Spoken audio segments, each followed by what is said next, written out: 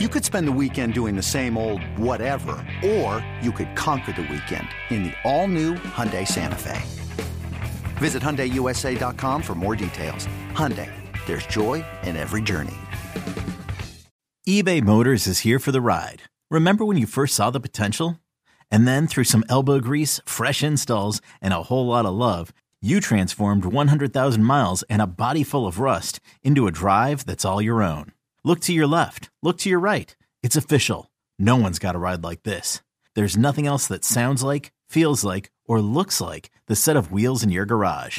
With over 122 million parts, you can make sure your number one ride or die stays running smoothly. So there's no limit to how far you can take it. Brake kits, turbochargers, engines, exhaust kits, roof racks, LED headlights, bumpers, whatever your baby needs, eBay Motors has it. And with eBay Guaranteed Fit, it's guaranteed to fit your ride the first time, every time, or your money back. Plus, at these prices, well, you're burning rubber, not cash. Keep your ride or die alive at ebaymotors.com. Eligible items only. Exclusions apply. This episode is brought to you by Progressive Insurance. Whether you love true crime or comedy, celebrity interviews or news, you call the shots on what's in your podcast queue. And guess what? Now you can call them on your auto insurance too with the Name Your Price tool from Progressive. It works just the way it sounds. You tell Progressive how much you want to pay for car insurance, and they'll show you coverage options that fit your budget. Get your quote today at Progressive.com to join the over 28 million drivers who trust Progressive. Progressive Casualty Insurance Company and Affiliates. Price and coverage match limited by state law. This is It's Always Game Day in Cincinnati with Lindsey Patterson and Mike Santagata.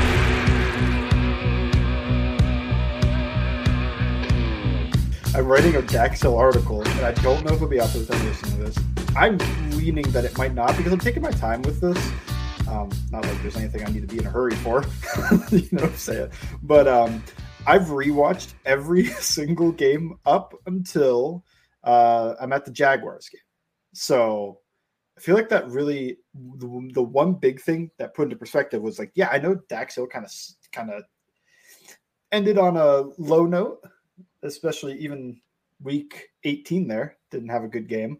But we're forgetting, I feel like early season Dax Hill, yes, there were a couple of rookie things in there, but he was pretty good. He had picks.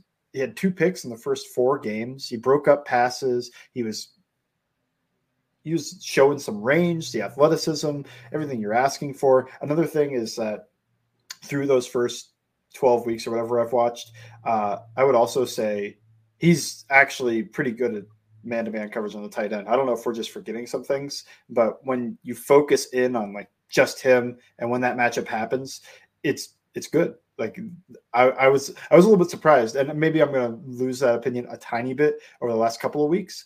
But I think having that refresher of like how he did against Dalton Kincaid when he was matched up, how he did against Isaiah Likely in the matchup, how he did, even he has some plays against Mark Andrews in their matchup that made me go like, oh yeah, like it makes sense why they want him to be the tight end stopper. Like he's actually pretty good at this job.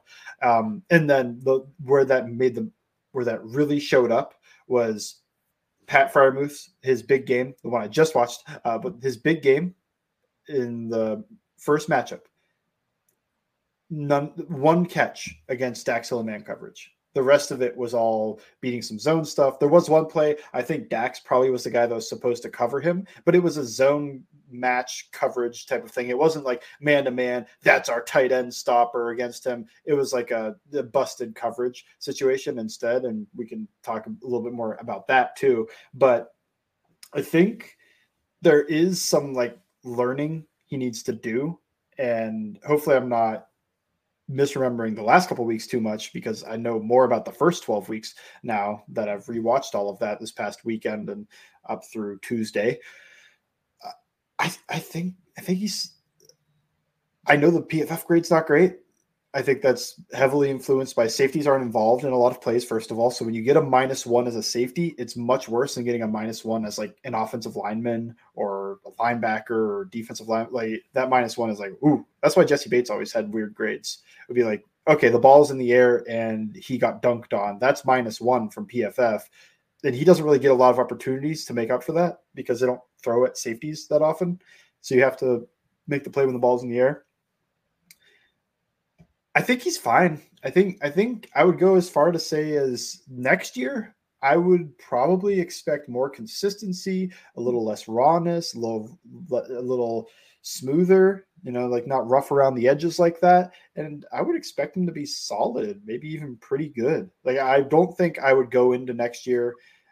And some of this is probably the expectations that we put on this, but I don't think I would go into next year thinking like, oh, this guy's going to be an all-pro, a Pro Bowl. He's going to replace Bates. I would go in there thinking like, okay, he was up and down. Overall, I might go fine. There was stuff he did well, stuff he did not do well. And some of it makes sense. Some of it is real areas of concern. But when you watch him overall, I think I personally, I would not bring in a guy that I think is going to start over him. I don't think I would try to draft a replacement for him and try to move him to nickel. He has way more flashes at safety than he does at nickel. I think the nickel thing is just draft takes that have kept going, where when he's played there at the NFL level, he hasn't shown much. It's don't know why. He matches up better with tight ends. He matches up better trying to play. He's actually okay at post safety, like the single high deep safety. I think he does some pretty good stuff there. It's actually the half stuff, which is usually the easier thing, but it kind of makes sense because I don't think he ever did that at Michigan, where he's struggling and quarters a little bit. It's been up and down. But yeah, it's a long way to say I think Dax Hill next year should be solid to pretty good. I don't think I'm running out to replace him. I think that would be a waste of the draft capital you've spent, and it's wasting a cheap contract, because I've seen people talk about like, oh, just go and sign Antoine Winfield. Antoine Winfield's getting tagged, first of all. That's basically the T. Higgins thing, but Tampa. But yeah, he's getting tagged. And second, you're going to go drop probably close to what Bates would have made, if not what he makes, to go bring in another safety when I don't think Dax Hill was so bad. I kind of want to go through the position groups, and I don't know. I wonder if I meant both of us, but like kind of just like in my mind of just where I stand right now of like, do you need a starter, need depth, could use an upgrade, or I wouldn't really touch that. And for safety, I don't know if it's a hot take. I wouldn't really touch it. You ready? Showtime. On May 3rd, summer starts with The Fall Guy. Let's do it later. Let's drink a spicy margarita. Make some bad decisions. Yes. Audiences are falling in love with the most entertaining film of the year. Fall Guy. Fall Guy? Fall Guy. That's what the poster said. See Ryan Gosling and Emily Blunt in the movie critics say exists to make you happy. Trying to make it out? Nope. Because I don't either. It's not what I'm into right now. What are you into? Talking. Yeah. The Fall Guy. Only in theaters May 3rd. Rated PG-13. I'm just letting those two roll.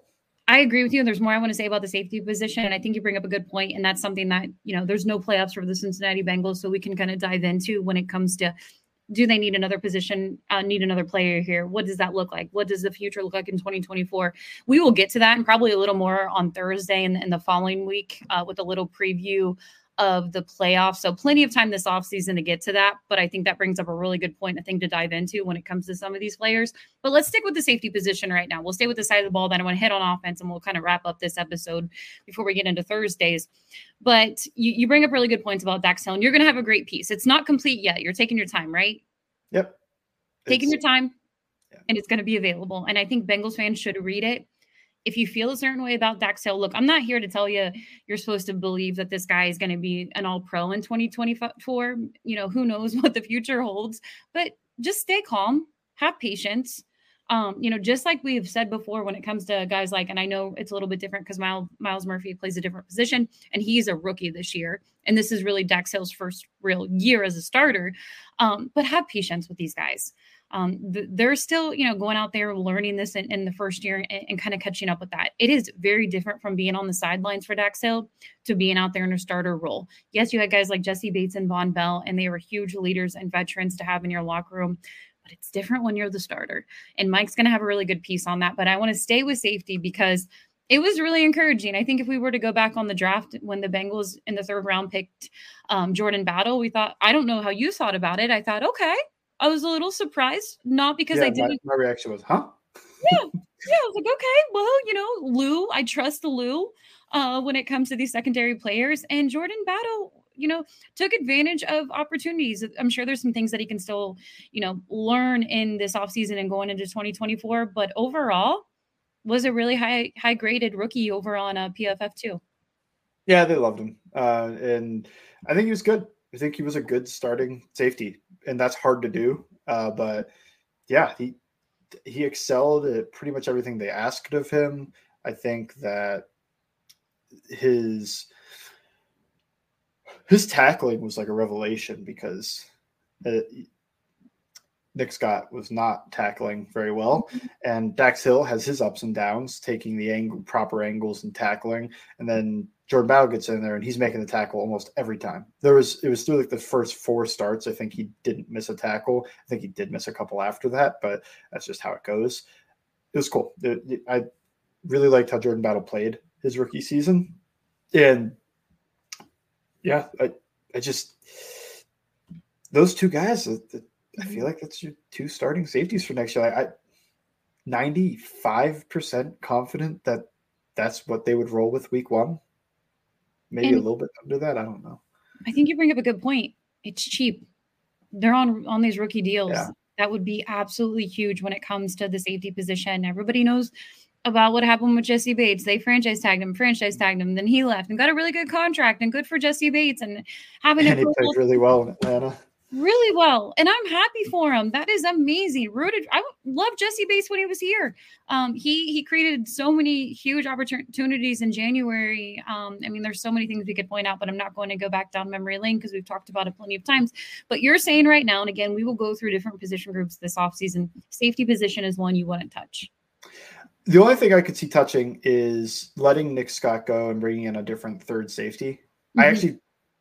Whatever. I've been soft with Nick Scott. I feel like I've been warmer on him than a lot of people. I don't think it's terrible to have him as your third safety. Like, I don't think that's crazy different from when they had Ricardo Allen as the third safety, but I understand that people were kind of burned by it and he gave up his fair share of explosive plays. So it is what it is if you move on. He's a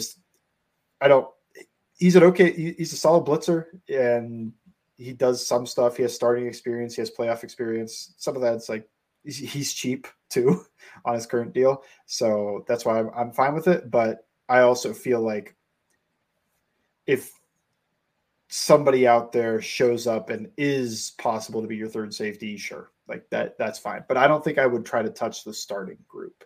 And I'm sure people are screaming right now that third safety is actually Tyson Anderson. And my response to that is, once I see it in a regular season game, I will be with you. But preseason, I don't fall for the preseason superheroes, which was bad that I didn't fall for Tanner Hudson. And he's coming off an injury, and that's just going to be that's going to be really tough. And him and even DJ Ivey, obviously cornerback, but safety or a special teams position player, his rookie year, and those were both unfortunate injuries for them kind of going forward. We don't have a whole lot of time in this podcast, so I'm going to stick with the defensive side of the ball. Sorry, producer Spencer. I will get to the offense on Thursday, but another position group, because there's plenty to talk about on the defensive side of the ball. It was definitely underwhelming this year.